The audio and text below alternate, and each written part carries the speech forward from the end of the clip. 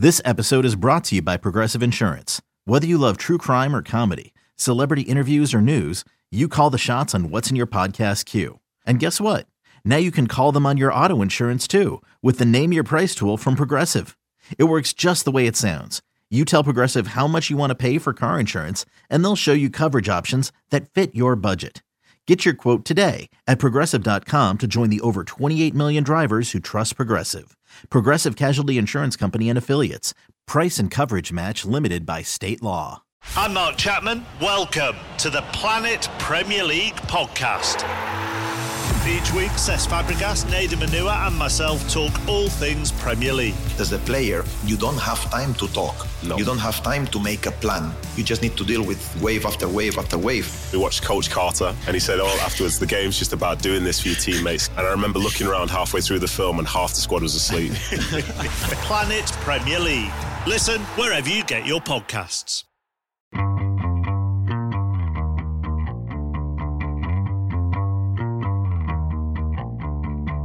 Hey everybody, this is Richard Deitch, and welcome to the Sports Media Podcast. My producer is Patrick Antonetti. One guest this week, but it is an excellent guest. I've been looking forward to this for some time. Tony Khan is the president, CEO, and head of creative of All Elite Wrestling, known pretty much as AEW. Just a remarkable, to me, success story over the past 3 years of bringing an entire major new wrestling promotion into the marketplace. Tony Khan is also the co-owner and the chief football strategy officer for the Jacksonville Jaguars of the NFL, and co-owner and general manager of Fulham FC, just promoted up to the Premier League. Also the owner and chairman of True Media Networks, an engineering firm used for data analytics for sports organizations, including one of the places I work at, The Athletic. I don't know when Tony Khan sleeps, essentially given all those jobs. All Elite Wrestling, we are in the wrestling business. Everything's a promotion. And so I'm talking to Tony this week as All Elite Wrestling presents Double or Nothing this Sunday from a sold-out T-Mobile Arena in Las Vegas. You can obviously get that on pay-per-view. Major matches for this promotion. Adam Page against CM Punk. MJF against Wardlow, Thunder Rosa against Serena Deeb for the AEW Women's World Title. You can go down the list of those matches. We had a great conversation over an hour about so much stuff. You do not have to be a wrestling fan, I think, to enjoy this. And I tried to just really get pretty deep into just how Tony consumes media, how he thinks about mainstream media in the sports end versus the wrestling media versus crossover media. Does he have a strategy in terms of how much press he does as the head of AEW? It's very sort of big contrast to how much stuff Vince McMahon does, although certainly Stephanie McMahon and Triple H do a lot for WWE. We talked about the Discovery Warner Media merger and how that will impact AEW. Tony gives you a little bit of news there. Talk about television metrics, which are obviously a major thing when it comes to AEW, and how he consumes those and what he thinks the most important metrics are. We get into streaming and his building of a library and where he thinks streaming is heading when it comes to his product in the future.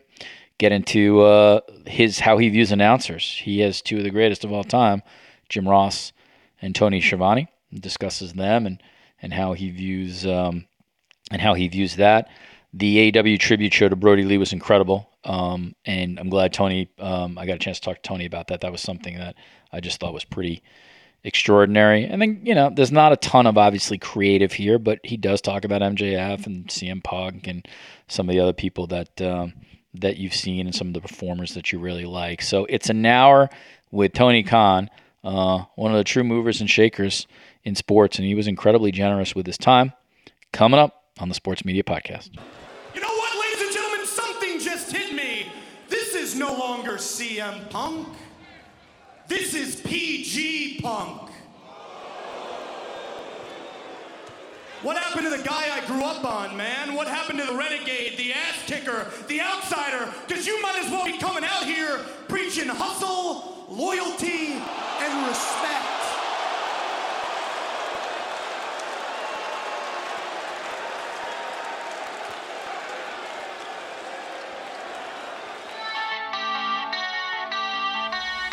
All right. As I said at the top, Tony Khan is the guest on this podcast. It's somebody I've wanted to talk to for a long, long time. Great admiration for what he's done. He's a man of a lot of titles and jobs here, so let me get them out. He's the president, CEO, and head of creative of All Elite Wrestling, which most of you probably know as AEW. He's co-owner and the chief football strategy officer of the Jacksonville Jaguars. Co-owner, general manager of Fulham FC, recently promoted to the Premier League, and owner and chairman of True Media Networks. That's an engineering firm used for data analytics for sports organizations, including the one I work at, The Athletic. Tony is here, obviously, to talk about a lot of stuff. I'm really interested in sort of just how he consumes media and how he looks at media. But let's get the promotion out there. All Elite Wrestling presents Double or Nothing this Sunday from a sold-out T-Mobile Arena in Las Vegas. The inaugural AEW event was Double or Nothing in May 2019 from the MGM Grand Garden Arena. This card is, like many of these AEW pay-per-view cards, kind of amazing. Adam Page versus CM Punk for the AEW World title. You got MJF versus Wardlow, Thunder Rosa versus Serena Deeb. I mean, the list goes on and on. But again, if you're a wrestling fan, it's pretty much must watch. We're also taping this on the 3-year anniversary of AEW. I cannot believe we are at that point. But I bring in Tony Khan. And Tony, congratulations, man. 3 years. This, it's not often somebody can sort of, quote unquote, change the game on something. But welcome to the Sports Media Podcast. And you have changed the game when it comes to professional wrestling. Congratulations. Thank you, Richard. It's an honor and a real pleasure to be on your podcast. I'm a huge, huge fan of yours and have been for a long time. I study sports media, and I have for years, and you cover the space so well. And it's just a real privilege to be on your podcast. Thank you for having me. That's kind of you, Tony. I will send you the check in the mail in a couple days. All right, I want to start off here with this is always interesting to me for people in your position. Like, personal media consumption is very interesting to me. And so I think you know this, Tony. You might even subscribe to this. But there are companies whose job it is to track everything said about a company in the mainstream press the previous day, social media highlights, and they sort of present this to executives at a company. You can think, for my audience, you sort of think about it almost as like a mini presidential briefing, like the president of the United States might get in the morning, like, here's what's going on around the world. I don't know if you received that, Tony, as the head of AEW, but as specific as you can you let my audience know just how do you consume media about your companies? And we can even, since you have so many, we could sort of make it specific to AEW. How do you consume information about AEW on a daily basis? Well, I engage with fans in person and on social media. I followed wrestling very closely and the wrestling business. And as a company, AEW, we engage with a lot of media like yourself, and have worked with a ton of outlets. Recently had great feature with ABC and a number of networks outside of our great family that covers us so well with Warner Brothers Discovery. And like you said, they provide us with really intricate coverage and detailed fan analytics. So that's, music to my ears as an analytics person working in sports data for many years, like you said. And for me, those relationships that we have with like a great media partner like Warner Brothers Discovery, they have so many great resources, and it's really given us first class engagement, and then you can't beat grassroots engagement. And for us, that's the fans at the live shows. It's the fans on the street that come up and talk to you.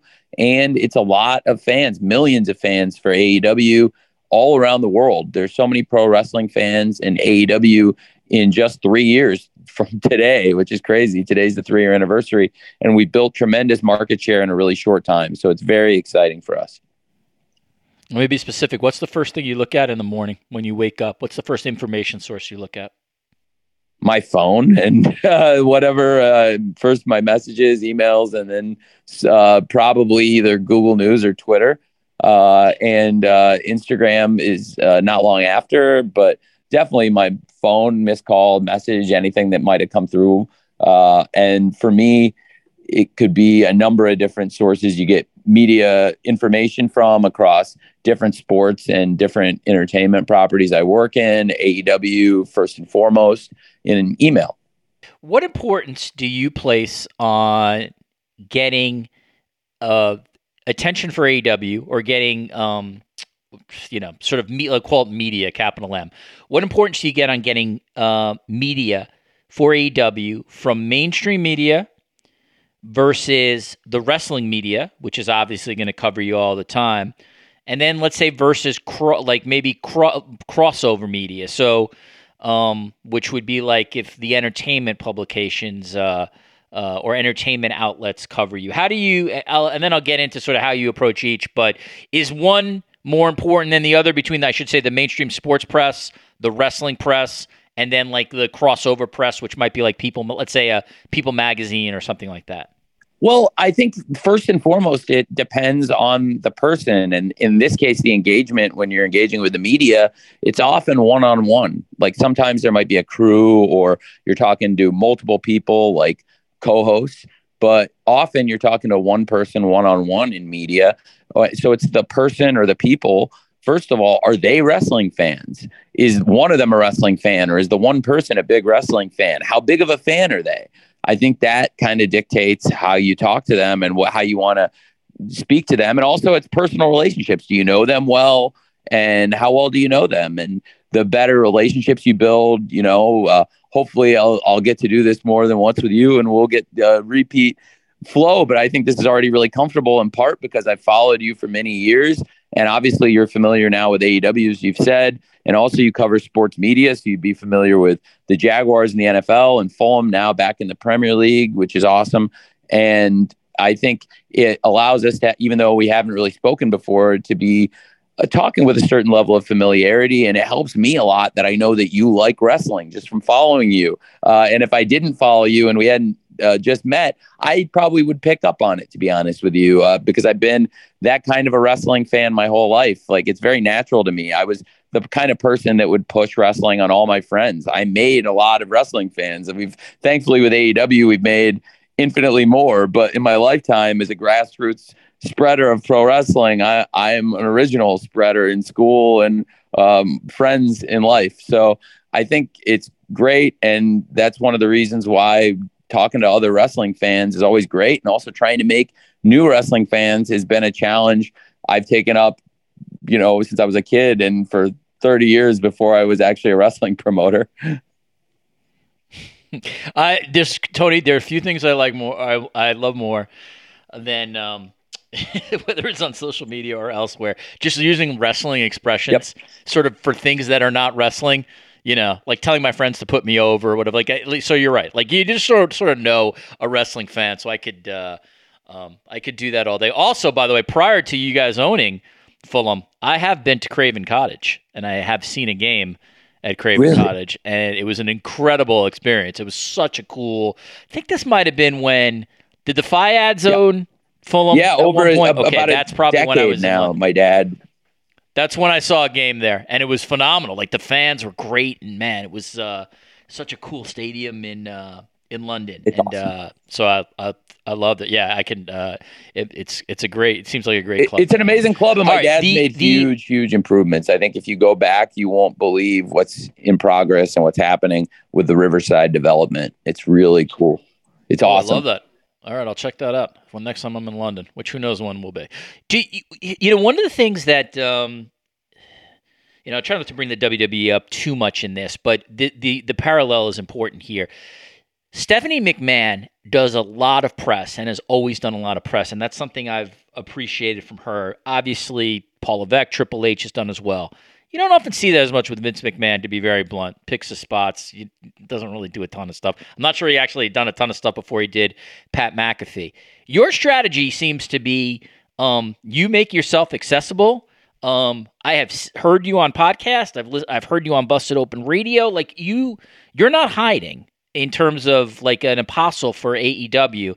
And I wonder when you started this journey, Tony, 3 years ago, did you sort of think about how much press you wanted to do? Because like the talent that work for you, I feel like you are one of the faces and messengers of this product. Well, thank you. I really appreciate that. I love wrestling and I love wrestling fans. So that part comes naturally to me. And I've done media in the past, working in football in England with Fulham and, of course, in the NFL with the Jaguars. So for me, it made a lot of sense. And it was easier for me to get booked than some of the wrestlers to promote the shows. We have a big Right. pay-per-view event that I had, should have jumped on to promote immediately at the front of the podcast when I had all the engagement, but hopefully people are still listening because, like you said, May 29th. Promote it now, Tony. Well, we have a show tonight. Diminishing returns. We have a show Get it in. tonight on TBS. It's a big show, and I really appreciate you having me on and giving me this window to promote it. And we're on TBS every Wednesday. We've got one of the top shows, for those who don't know a lot about wrestling, in all of, not just wrestling, but in all of TV. On Wednesdays, we're consistently near the top of the cable charts, and we've been number one many times. We're on 8 to 10 p.m. Eastern, 7 to 9 Central. We have a 2-hour window on TBS on Wednesday nights for Wednesday Night Dynamite, AEW. And now, because of the success of Wednesday Night Dynamite, we have a second show, which is on TNT. It's typically on 10 p.m. Eastern, 9 p.m. Central on Friday nights, Friday Night Rampage on TNT. It's been kind of time shifting around with the playoffs as Warner Brothers Discovery has the rights on TNT and TBS to some different games. So Wednesday Night Dynamite's been very stable, thankfully, on TBS. But on TNT, we've kind of Rampage has moved around a little bit out of the 10 p.m. slot. Yeah. They have the NBA, so yeah, they have their contract. Yep, with the and some NBA. hockey now too. So it's like, it's a little time Correct. shifting around, but it's been easy for us to hopefully try to inform our fans, even though we've jumped around time slots a little bit. And now we're coming up this weekend, Sunday, on one of the biggest events we've ever had, or I think our biggest weekend yet. Today is the 3-year anniversary of the launch. We celebrate tonight on TBS, and we've got the Double or Nothing where it all began. We're back in Las Vegas this week for the first time since we launched, and it is awesome to be back. And I think it's going to be a really special night on TBS and leading into our biggest event ever this weekend.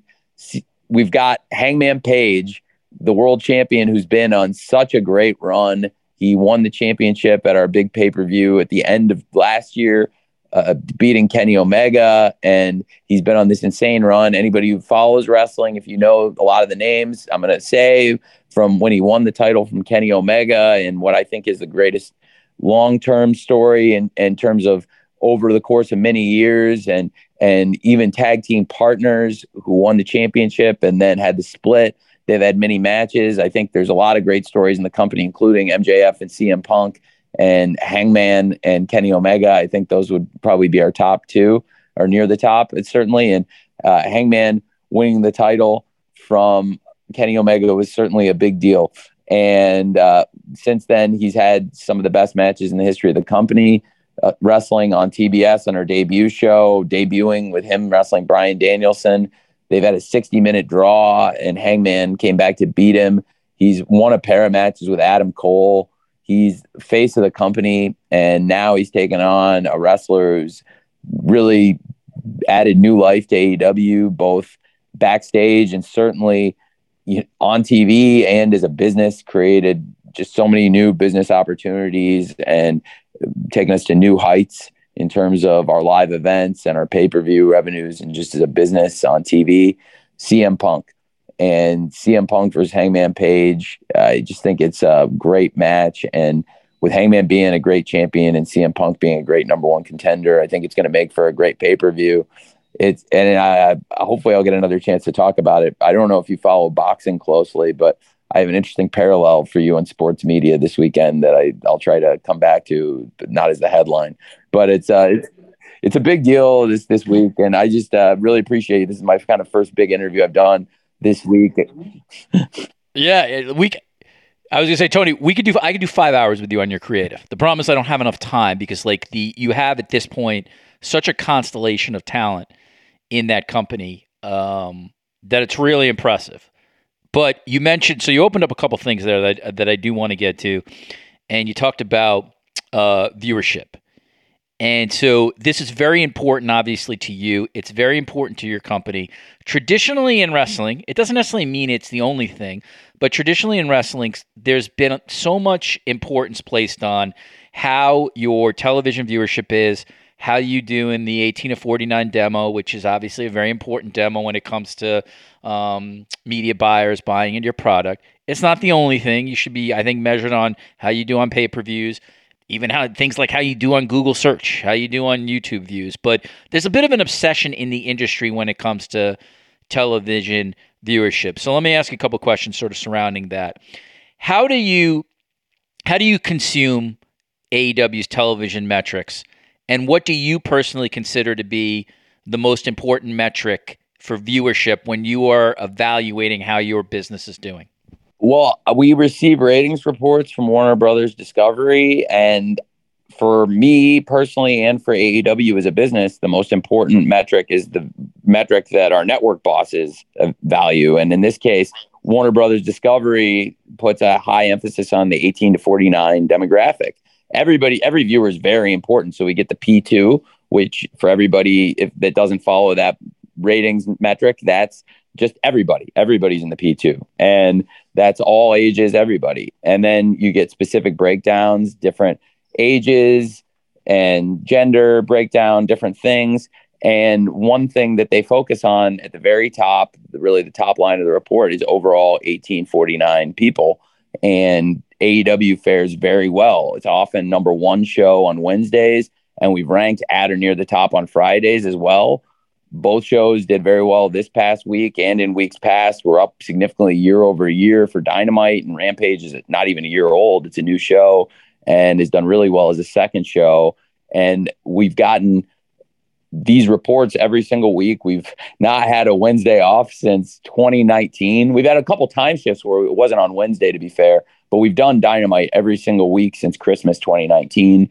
And it's done very, very well for us and the network. And now it's interesting being on cable because a lot of linear networks are seeing us beating them. Like TBS and TNT have had shows where they've filled like 5 of the top 10 slots, not just on cable, but also including broadcast with the NBA playoff coverage and AEW Dynamite on a Wednesday, where we've had 4 of the top 9 spots just with the 3 NBA and the AEW, where we're beating tons of network shows on the big network. So it's interesting. Wrestling programming on cable from us and our competitor is often near the top of the night, and the demo, not only on network, but our cable shows are faring very well too. And that holds up for AEW. And like I said, with Dynamite on TBS, we've seen great numbers this year, and we're up significantly year over year. And the growth of Dynamite since it launched led to a second show with Rampage. So for me, like I said, the most important number for AEW and me personally is what Warner Brothers Discovery values, which so far has been 18 to 49. And if they ever want to value something else, then that's what we'll do. You know, Tony, that and you're obviously you are not only well aware of this, but you're probably inside the boardrooms on this. There's been a massive Discovery Warner Brothers merger. That means new executives. That means potentially new philosophies. You know, under the sort of previous regime, it's very clear, I think, that they were interested in wrestling and certainly interested in AEW.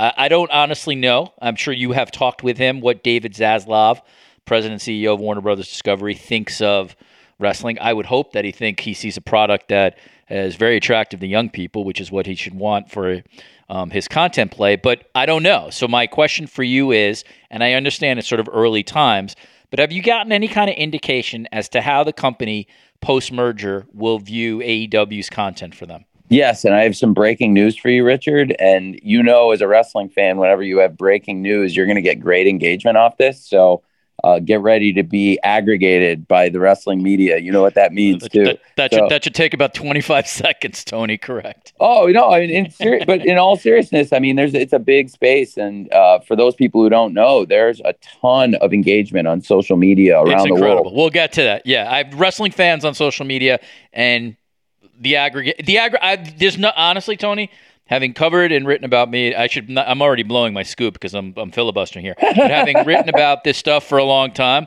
I have never seen aggregation as fast and as quick as as wrestling sites do. Like, I'm not even mad about it. Like, I'm honestly just in admiration how many people they have staffed up to hear literally every piece of content and then to get it on the site. And there's a reason they spend the time on it, because there's a ton of people all over the world who really are interested in wrestling, including me. I read those sites. I find it amazing. Yeah. So here, get ready to be aggregated with some big news I'm going to drop here. I'm very excited because we're at the Forum next week, and I'm really just honored, and it's a great privilege for us because a lot of the top executives from Warner Brothers Discovery are going to be at the Forum. We've got a sold out show. We've got a ton of fans coming, and we've opened up more seats. It's one of our biggest crowds at one of the biggest sports markets in the world and some of the greatest wrestling fans.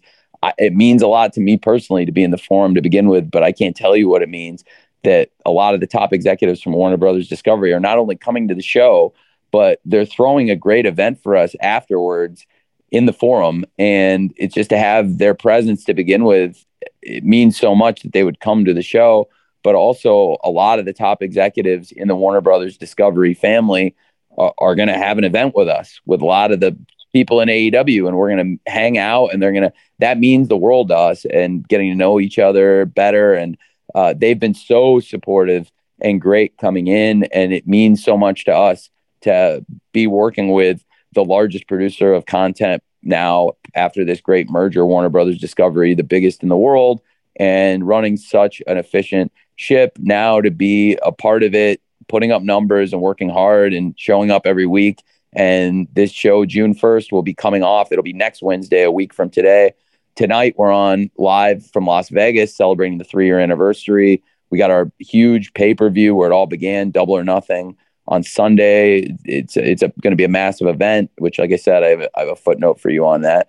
And then, to have the event at the Forum on June 1st, and to have top execs from Warner Brothers Discovery not only coming to the event, but throwing a party for us and this event. It's just really cool, and it's an honor to be a part of this family that's grown and changed after the merger, and it's going to be so strong. All right, so that I'm sensing that you're feeling good. Then this is a confident feeling about the in the post-merger world where AEW fits in. I think so, and I hope so. I think this is really cool, and I'm very appreciative of it. I, like you, because I am a wrestling nerd, I listened to Conrad Thompson's series of podcasts. I love nostalgia. I think it's I think he came up with just a brilliant idea. I know you are aware of this, Tony. If you're not aware of this, then one of the multitude of fans has let you know this at some point. He and Eric Bischoff sort of have now a little bit of a long-standing debate that involves AEW regarding which would I'm going to distill this here. Eric Bischoff, by the way, is a longtime wrestling figure, and he ran WCW, and a lot of people compare WCW to AEW just because it's significant competitors to the WWE, even though it's really not an apples to apples comparison because we're not in the same era. No, and WCW was owned and operated by the Turner Networks and a different ownership, and Eric was the executive in charge, and he ran the company during really, really successful times. And he's in part largely responsible for a lot of those successes. And, it's a little bit different, but one of the big reasons, not only the big competitor to that company, but also, of course, both companies had shows on both TNT and TBS. Correct. Went after each other, the famous sort of Monday Night Wars. And again, it was an incredible time to be a wrestling fan, to watch. I love the NWO, as many wrestling fans do. So you always tip my hat to Eric Bischoff. What I'm trying to get at, Tony, is that they had a fascinating debate. And I just wanted to get your take on this. I'm not going to get into the weeds of Bischoff going back and forth with CM Punk. That the other wrestling programs can do that.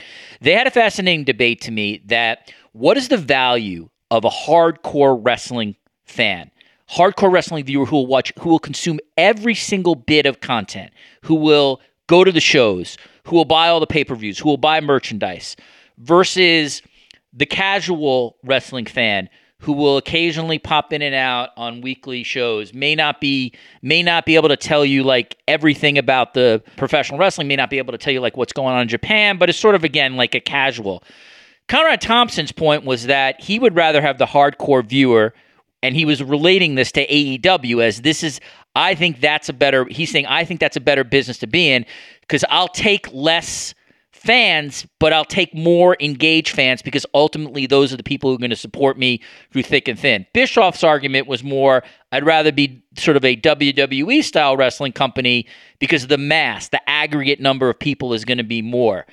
Well, that's, I mean, a business that's had 40 years of growth. They've had 40 years to build and grow and develop their business and their philosophies and build up their assets. So it's totally different than being a startup company. Right. So I think it's different saying, this is what I would do with a company that's been around for really longer than 40 years, but under this current management for 40 years. And under that management for 40 years, they've had 40 years to implement their own change and their philosophies and do their work and build up their assets. So being a company 3 years in, it's a different experience. And Eric is one of the most knowledgeable wrestling executives and certainly one of the most experienced wrestling executives. But I think it's an apples to oranges comparison. So that's probably not necessarily fair. But I get that, doing podcasts, like, you have to produce content that's fun and entertaining, just like I hope we're giving some insightful, entertaining stuff on your podcast. But I think Conrad's point is valid. I think Eric's point that you want to have a lot of fans is also valid. But my thoughts on it are, and some of this might relate to Eric's experiences, but certainly there were a lot of things that happened with the history of WCW and the rise of WCW and then what became of it, that I think it's really important to remember the hardcore fan. And it's something I always keep in mind and I'm mindful of, even when they don't think I am listening, I am. And you can't always take action on the things that they're talking about in a day, but you can take action on a lot of stuff, as I plan to. And so I think it's really a cool thing that you can hopefully get all the fans, but always try to be loyal to your hardcore base. The people Yep. Yeah. I didn't mean to interrupt you. I happen to agree with you and Conrad on this. To me, if I was, and again, I've never run a business, so as Bischoff would probably hit me in the head and say, you've never run a business. Absolutely correct. I'm just a person who writes media, covers media, but is a fan of all this. I think if I can retain the hardcore, passionate fan, the person who really invests their soul into this, I can eventually get some people who are casuals because I can do attractive things to bring them into my tent. But I always want that hardcore person because that to me is the base of everything I do. And if I have them as the base, I feel like I'm starting off at a better place. That's how I would look. No, and that's very true. And I think another great thing about the hardcore fan is the word of mouth. When I started in high school, wrestling was not cool when I first got into high school as a function of what was happening with the world of wrestling. And before it had a chance to get really hot as a business, I made a few fans right off the bat as a virus spreading fan, just by being a hardcore that would rope other people into watching wrestling with me. And if you get some social people, what you can get is really good word of mouth, just like in the film industry and with TV shows, which we are a TV show. So I think you can grow your TV show by having a big hardcore base that you service and support, but also by trying to spread the word and trying to not only spread the word yourself and get out and engage with fans, but hopefully have the fans engaging with other fans. And if the hardcore fans engage with other fans, all of a sudden, that's how you make what he might call a casual fan, because you can't have somebody be a hardcore fan, right, overnight. We all started watching wrestling at some point. We all had to learn what was going on. We had to learn why they rope break. We had to learn what the count outs, and we all saw our first disqualification and scratched our heads about what was that. We all have moments that we've all shared watching wrestling and learning about the things that happen in a wrestling company. And I think the experience of watching wrestling has changed over the years, but a lot of the philosophies are very similar. And hopefully we can go back to a lot of the things that have been successful while keeping a lot of the things that the fans love about today's wrestling. And I think in general, all the fans are important, but you have to remember, again, everybody has a beginning. So you want to make fans from the beginning and then hopefully try to make them into hardcore fans. I mean, the more hardcore fans somebody is, that's good, right? How, Tony, do you see streaming as it relates to your product and sort of the wrestling business writ large as we head forward into an era where streaming will become more relevant in our lives. It's obviously very relevant now. And as maybe the cable universe, well, I don't think will necessarily fold, it certainly will constrict a little bit. Yeah, well, it's a great statistic I was looking at recently about how the media business changes. This is like from the decade of the 80s, from say 81 to 90 over a 10-year span. 1981, 2% of households in America had a VCR. And in 1990, 70% had a VCR. So, but like over the, to pick up that much market share for a way of media being consumed, the home video market grew so much in 8. Now, obviously, that's a very antiquated analogy, but for some people, maybe that hits close to home. I think like for anybody who doesn't see what's happening, maybe that would explain what's happening. And in wrestling, we all also hold the VCR, for those who aren't big wrestling fans, very close to our hearts, because for so many wrestling fans, and I'm still in my 30s here, yeah, I'm a big tape trader, and I'm probably one of the youngest of the big tape traders, but I was. And that's how I know a lot of people in the wrestling media now, and a lot of people that are big wrestling fans. I was a big wrestling fan for many years, trading tapes. And I think that in general, streaming is the biggest opportunity for the wrestling business in many ways. I think AEW, there's a lot of potential for us to expand our business into streaming. And that's a conversation for us that we're really, especially with the new company that's emerged post-merger with Warner Brothers Discovery being so strong in streaming and having exciting plans going forward. That's something we're continuing to talk to them about. And I'm very fortunate to work with such a big company where hopefully we can explore that. And I think it's a big possibility as I own this great wrestling library now. I obviously, with what we've built at AEW, we've put together hundreds of hours of great footage and have the ability to produce so much great content on a weekly basis, in addition to what's on TNT and TBS every Wednesday and every Friday. We've also got the ability to produce more content, I believe, with a great roster we have. And also, now I've purchased another great library and have the ability to produce more great content on a weekly basis with Ring of Honor. And they've got thousands of hours and amazing history. And many of the biggest stars in all of wrestling, including AEW and our competitors, have come through Ring of Honor. And now we've relaunched Ring of Honor, and the future of what I believe could be weekly content from Ring of Honor, in addition to regular major events, in addition to the great weekly shows we could produce going forward, there's an opportunity there with Ring of Honor too. So the world of wrestling and streaming, it's very exciting. Our competitors done big stuff in the space, and there's definitely a big revenue stream for the company, and most importantly of all, a big opportunity for the wrestling fans who want this content. It's something every day I see people calling for. Literally, I'm not exaggerating, every single day I get messages from fans calling for that exact streaming service with a library of past events and or future events. Yeah, that Ring of Honor is going to turn out to be a great purchase. You have my prediction on that. I would say that even if Tony wasn't on.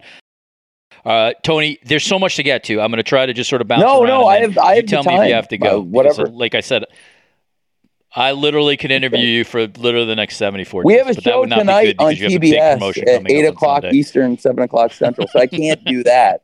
But I will short of that. No, I know. I will. We're gonna go 20 more minutes and then I'll get you out of here. One of the things that I really appreciate from you is you bringing back Jim Ross and Tony Schiavone, who were such iconic voices for so many of us who grew up on their voices.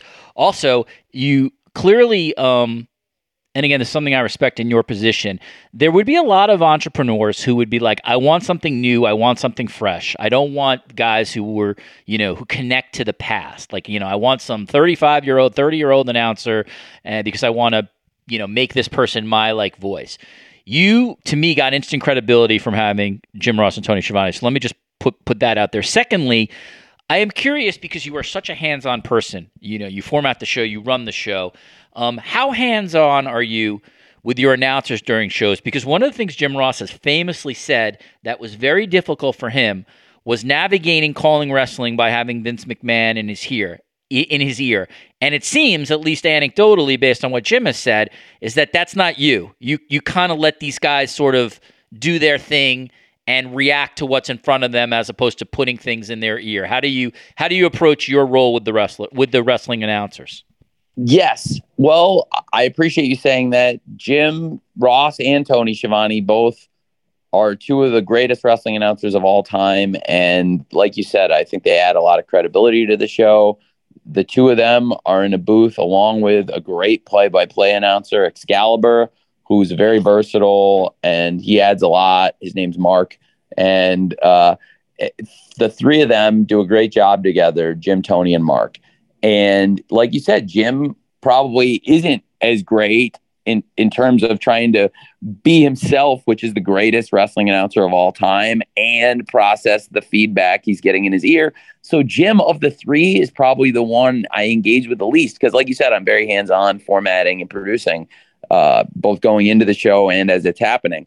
And I do talk to the announcers, but probably more to Mark and Tony than to Jim. And if it was like Rampage, with Taz and Chris, but I think Jim, like you said, since it's not the way he's managed best, I don't try to manage in that way. And it's easier to try and make a point, a talking point, get across whatever it needs to be, a story, a moment, something that just happened, something that's going to happen going forward, whatever we need to hit in that moment. I can often address it with Jim, but if, Jim's in the zone, in the flow, it's easy to also talk to Tony and Mark. Let me ask you philosophically, how important is it from your perspective, Tony, that the broadcasters sort of sell the product? Because, and again, maybe I'm sort of connected a little closer to this because, look what I do. I write about broadcasting. I write about media. So I'm really just fascinated by the craft itself. But, so much of my wrestling fandom, I think was amplified by what the broadcaster said. Whether it was Bobby Heenan and Gorilla Monsoon or Jesse Ventura or even Schiavone in WCW, when Hogan turned and he had his famous line, I think it's Hulk Hogan, you go straight to hell, or however he ended that pay-per-view. Those moments, I feel connect and last for a long, long time. So when you came on, I did want to ask you philosophically, how do you see the importance of them in terms of selling the product, amplifying the product, and just making the product, making you feel something about the product? They're a huge part of the show. And the announcers, for the audience at home, give perspective, they give information. They obviously, not only for the business of the show, but also for the emotion and the excitement and the action. They're the voices, and the announcers are huge for us. We also have international announcers that all around the world are providing that insight. But certainly, I think the most famous wrestling announcer in the world is probably Jim Ross. And Tony Schiavone, you mentioned Conrad. Tony Schiavone had kind of been out of action for a long time, and Conrad helped bring him back into prominence on a podcast. And I think myself and a lot of people in America started scratching their heads wondering, where was Tony Schiavone? Why wasn't he working? And the more you listen to him talk about how much he misses wrestling, how much he wants to be in it, he wants to work all the time. And these are all things I've found to be true over the last few years, that he wants to help the young announcers, that he wants to produce other people's segments and give insight when he's not on screen. All of these things are true. And the more I thought about these things, the more I realized he's a perfect fit for us. And so with Jim Ross, Tony Schiavone, their experience, we have other great announcers in the fold, like I said, but they're the two you asked about, and clearly the two first and foremost in terms of experience.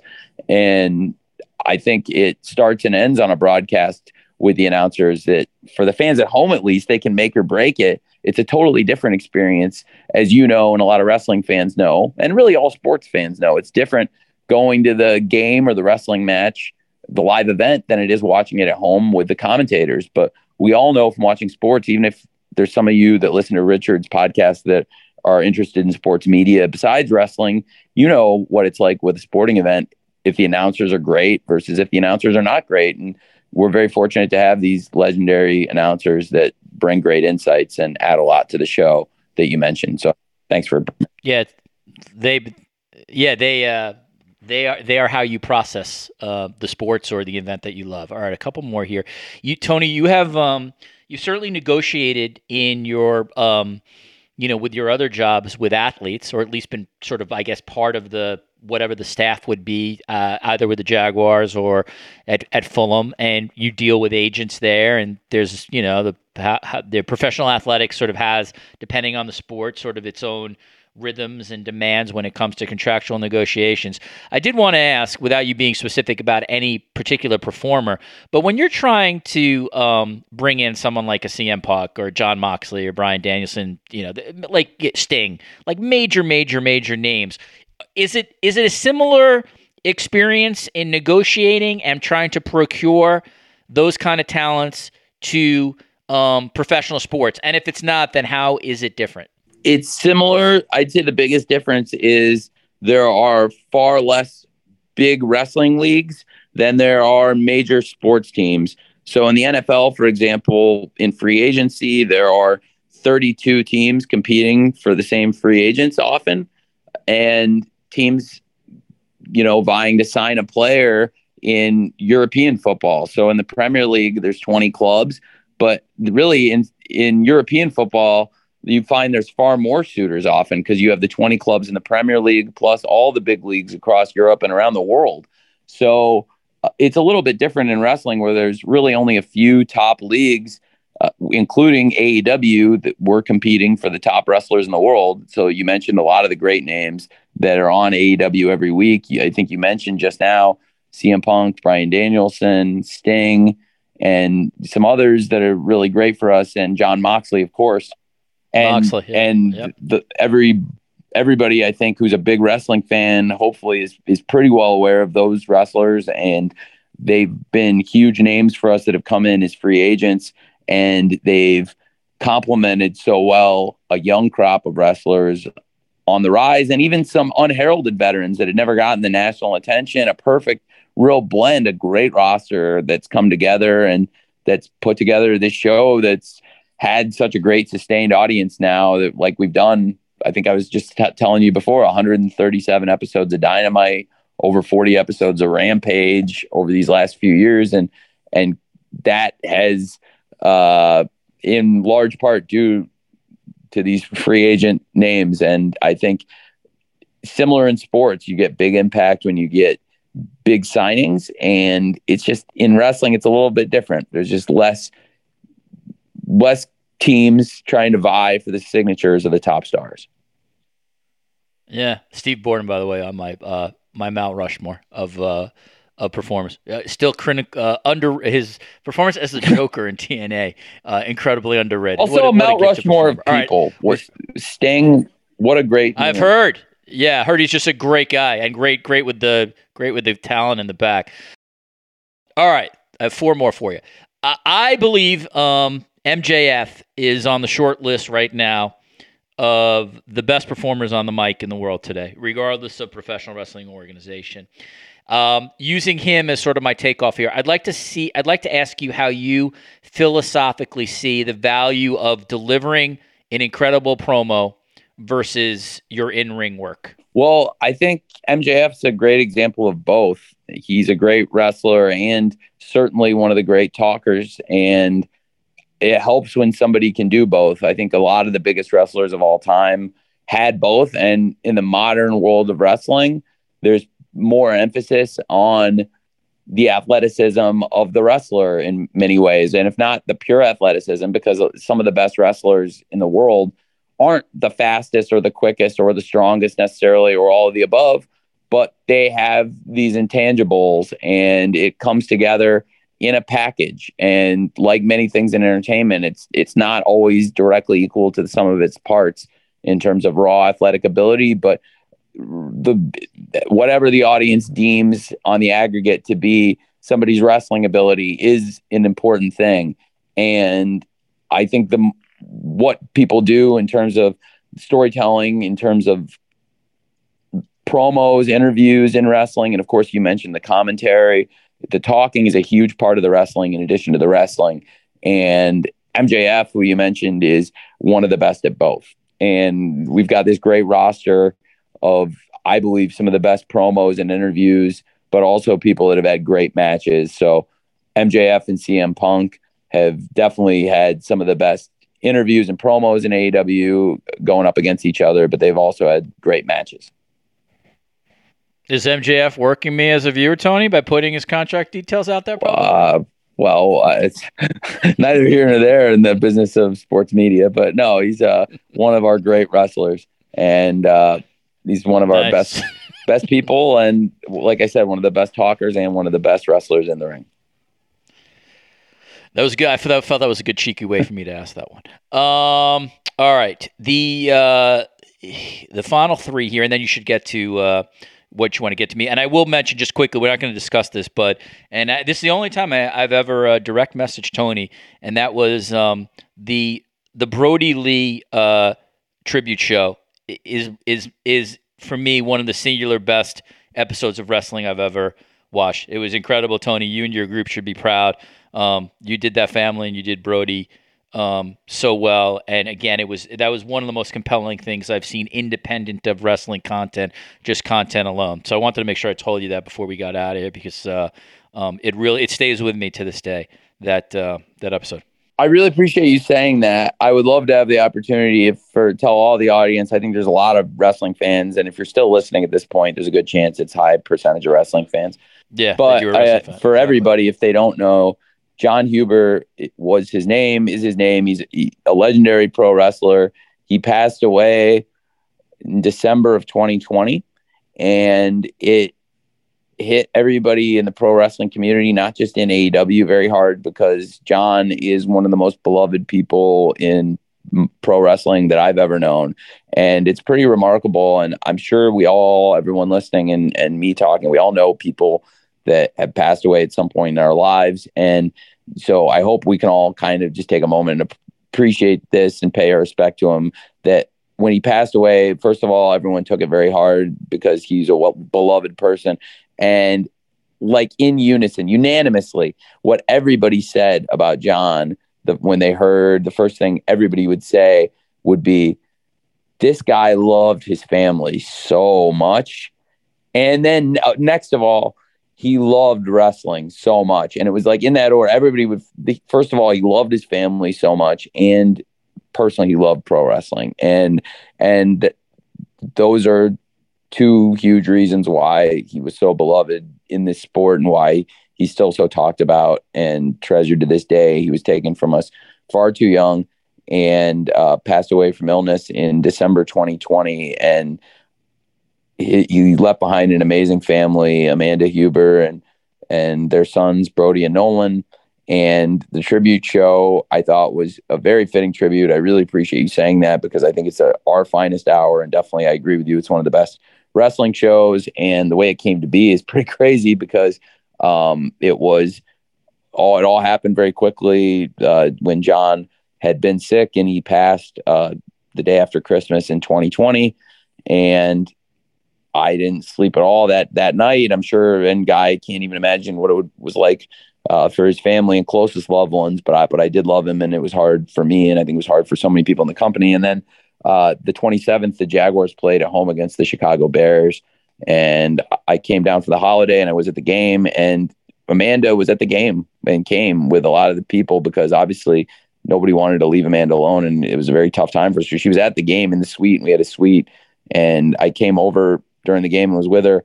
And I told her I was going to scrap everything we were doing. We were doing a big event for AEW with like a huge wrestling card with big matches. And I was going to scrap it and make it all about Jon, about the Brody Lee, the wrestler, and the man, Jon Huber, and his family.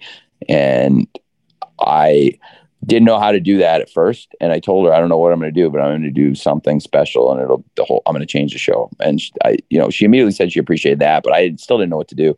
And then I had to lay down for a little bit when I got home, because I still hadn't slept in a couple of days after the game. And then I took a nap, and I woke up, and somehow the idea came to me of what the show was, which I hope was a great tribute to him. And the fact that it's been a couple of years and you're still talking about the show, I think is a great thing. And most importantly, the great thing about the show is it gives me and everybody a great platform to talk about Jon Huber and Brody Lee, and what a great man Jon Huber was, and how important Brody Lee is in wrestling. And the whole show, every match had an angle tied to him. And it was really the story. He had been a villain in wrestling, a heel. And it was a story of his associates, his cronies, really the people that worked under him because he was the boss. The Dark Order, all of his Dark Order people started teaming with fan favorites against the villains. And it was the as we would call in wrestling, the face turn of the Dark Order, really being very sympathetic and teaming with all across the show with the fan favorites against the villains. And then as the show went on, they won all the matches. And the Dark Order, other than Brody Lee, weren't always the most successful. Brody Lee was very successful, one of the most successful people and champions. But the people around him weren't always successful. He had a lot of goons, kind of like the Joker or somebody like that, would have goons around them that Batman beat up. And then they really came into their own on this night and won all the matches. And that was the theme of the night as you got to the end is, are they going to be able to pull off the clean sweep, which they did. And it was a great ending and a lot of great moments, including John's older son, Brody, who's really grown up so much around us and being around the wrestlers and being backstage and working almost like a young, not being put to work, but working hard to learn wrestling as a craft and taking notes and studying it to follow in his father's footsteps as a great wrestler. Brody Jr. Even got involved in the match with the aforementioned MJF, which was a great moment on what was a great show being held under the most tragic of circumstances. And I agree with you. I think it's one of the best things I've seen in wrestling. And I'm just sad we had to do it, but I think it was the best thing we could have done for John. And Tom Waits licensed the song Old 55 to us for a video on John's life, that was really big to get the rights to that because I thought it was a perfect song. And he had been sick for a bit, so I kind of started working in advance, knowing that there's hoping I would never have to use it, but knowing that I wanted to be ready if we needed it. And anyway, thanks for saying that, Richard. I really appreciate it. Yeah, no, I thank you for giving some context to that. And again, you guys have done some great stuff. That's in my opinion, and just subjective, that's the best thing you guys have ever produced. It was incredible, incredible to watch. All right, final two, Tony. I realize you got to be judicious here. I'm going to ask it. You may decline. You may not want to answer.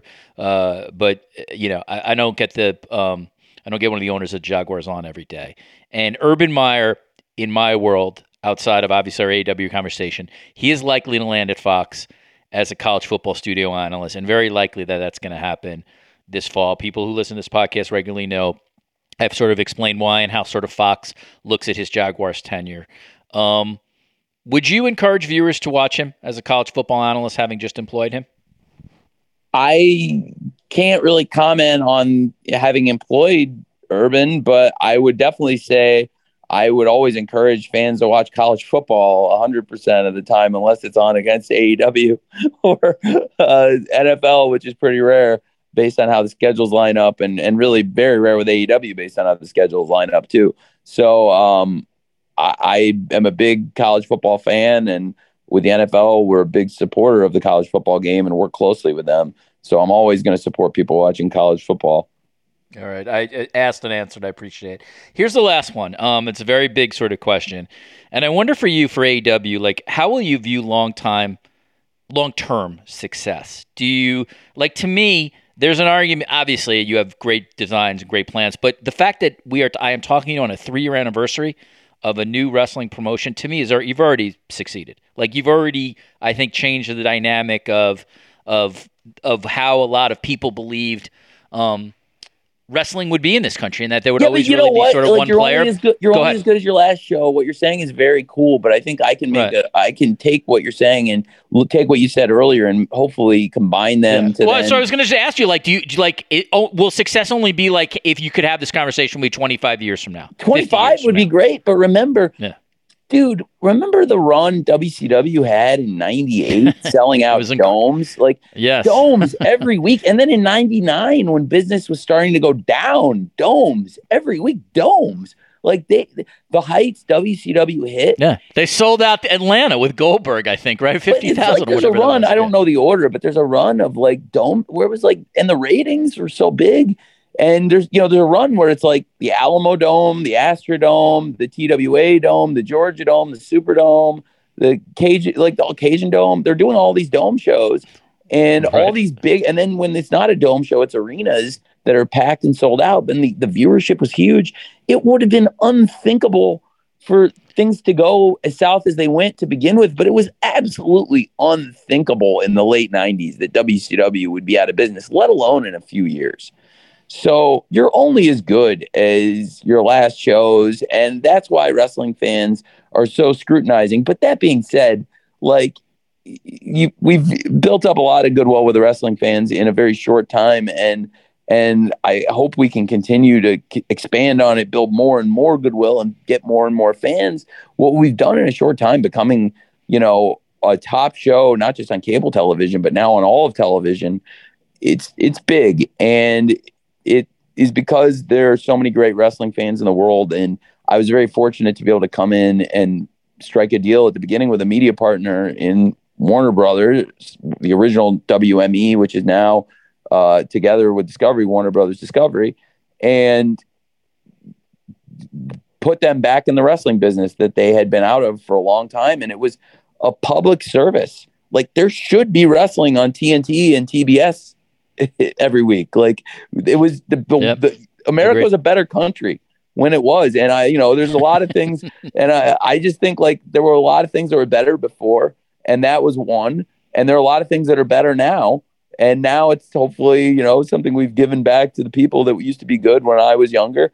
There was wrestling every week on TNT and TBS, and there was competition in wrestling and big wrestlers going back and forth. And I predicted that would be a really interesting part of this before we launched, when I was making the business case, that I think everyone's going to follow the wrestling companies, but the story of the competition between two big wrestling companies that hasn't really existed in 20 years was something we were going to bring back. And it's clearly become a focus based on the amount of media attention it's gotten and the focus of the fans and what's happened in terms of transactional stuff in wrestling.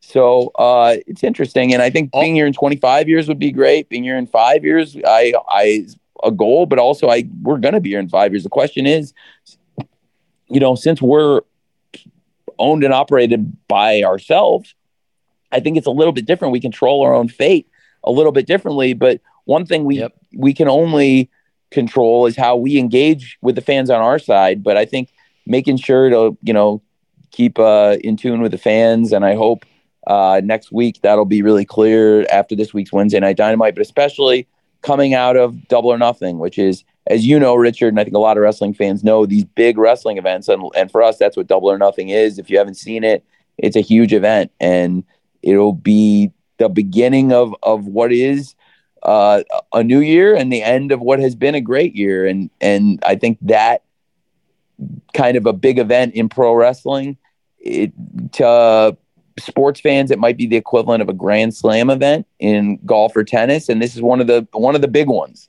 Is this the Masters? Is this Wimbledon? I think so. And in a pantheon of Grand Slam AEW events, this is so special because it's where it all began for AEW here in Las Vegas 3 years ago. And I hope that in 5 years, 20 years, 25 years, and 50 years, we'll still be doing Double or Nothing, hopefully still coming back here. And, because we control a lot of our fate in our own hands by owning and operating the business, I think that is, like I was saying before, one of the key distinctions between AEW and WCW. We are very fortunate to have shows that are on TBS and TNT, whereas WCW, they had shows that were on TNT and TBS, but that was also their parent company that kind of controlled the fate of the business. So it is different. Right. But at the end, the people who really control the fate of a wrestling company are the fans, and there are awesome fans who watch AEW, and wrestling fans are just awesome in general. And that's how the business has done so well and thrived, even through what has been kind of a crazy transitional period from the end of WCW and ECW and what rose in the wake, including Ring of Honor. And now what can hopefully be an exciting future with AEW and Ring of Honor.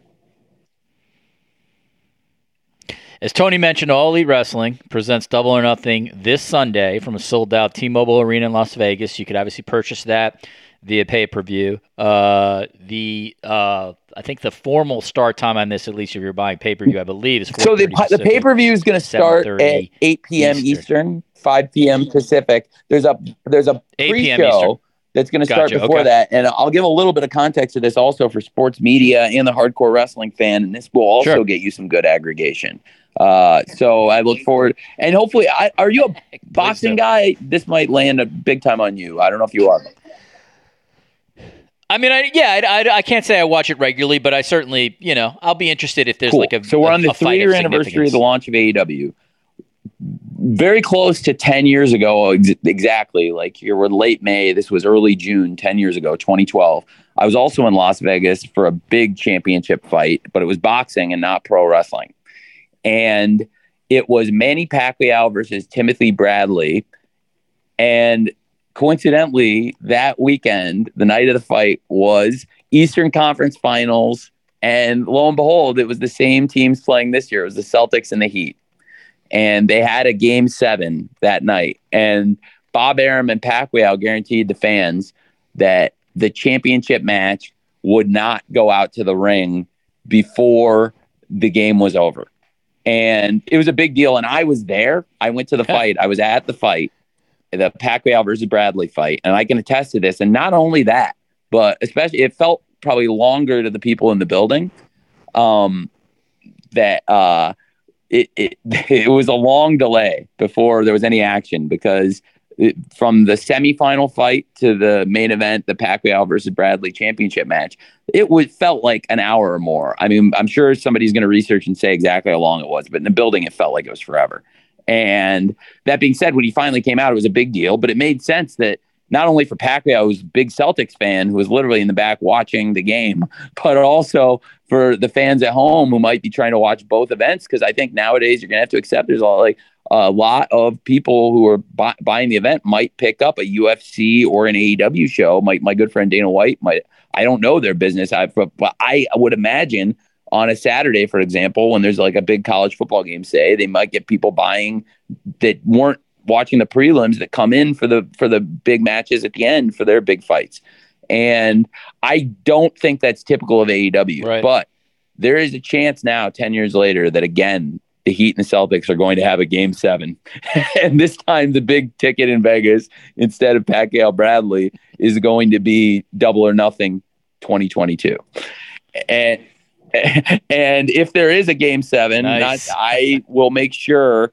I've actually planned ahead. It's a scenario I was hoping I wasn't going to have to play out, but this will pay off. We're starting very early on West Coast time because it's a West Coast pay-per-view.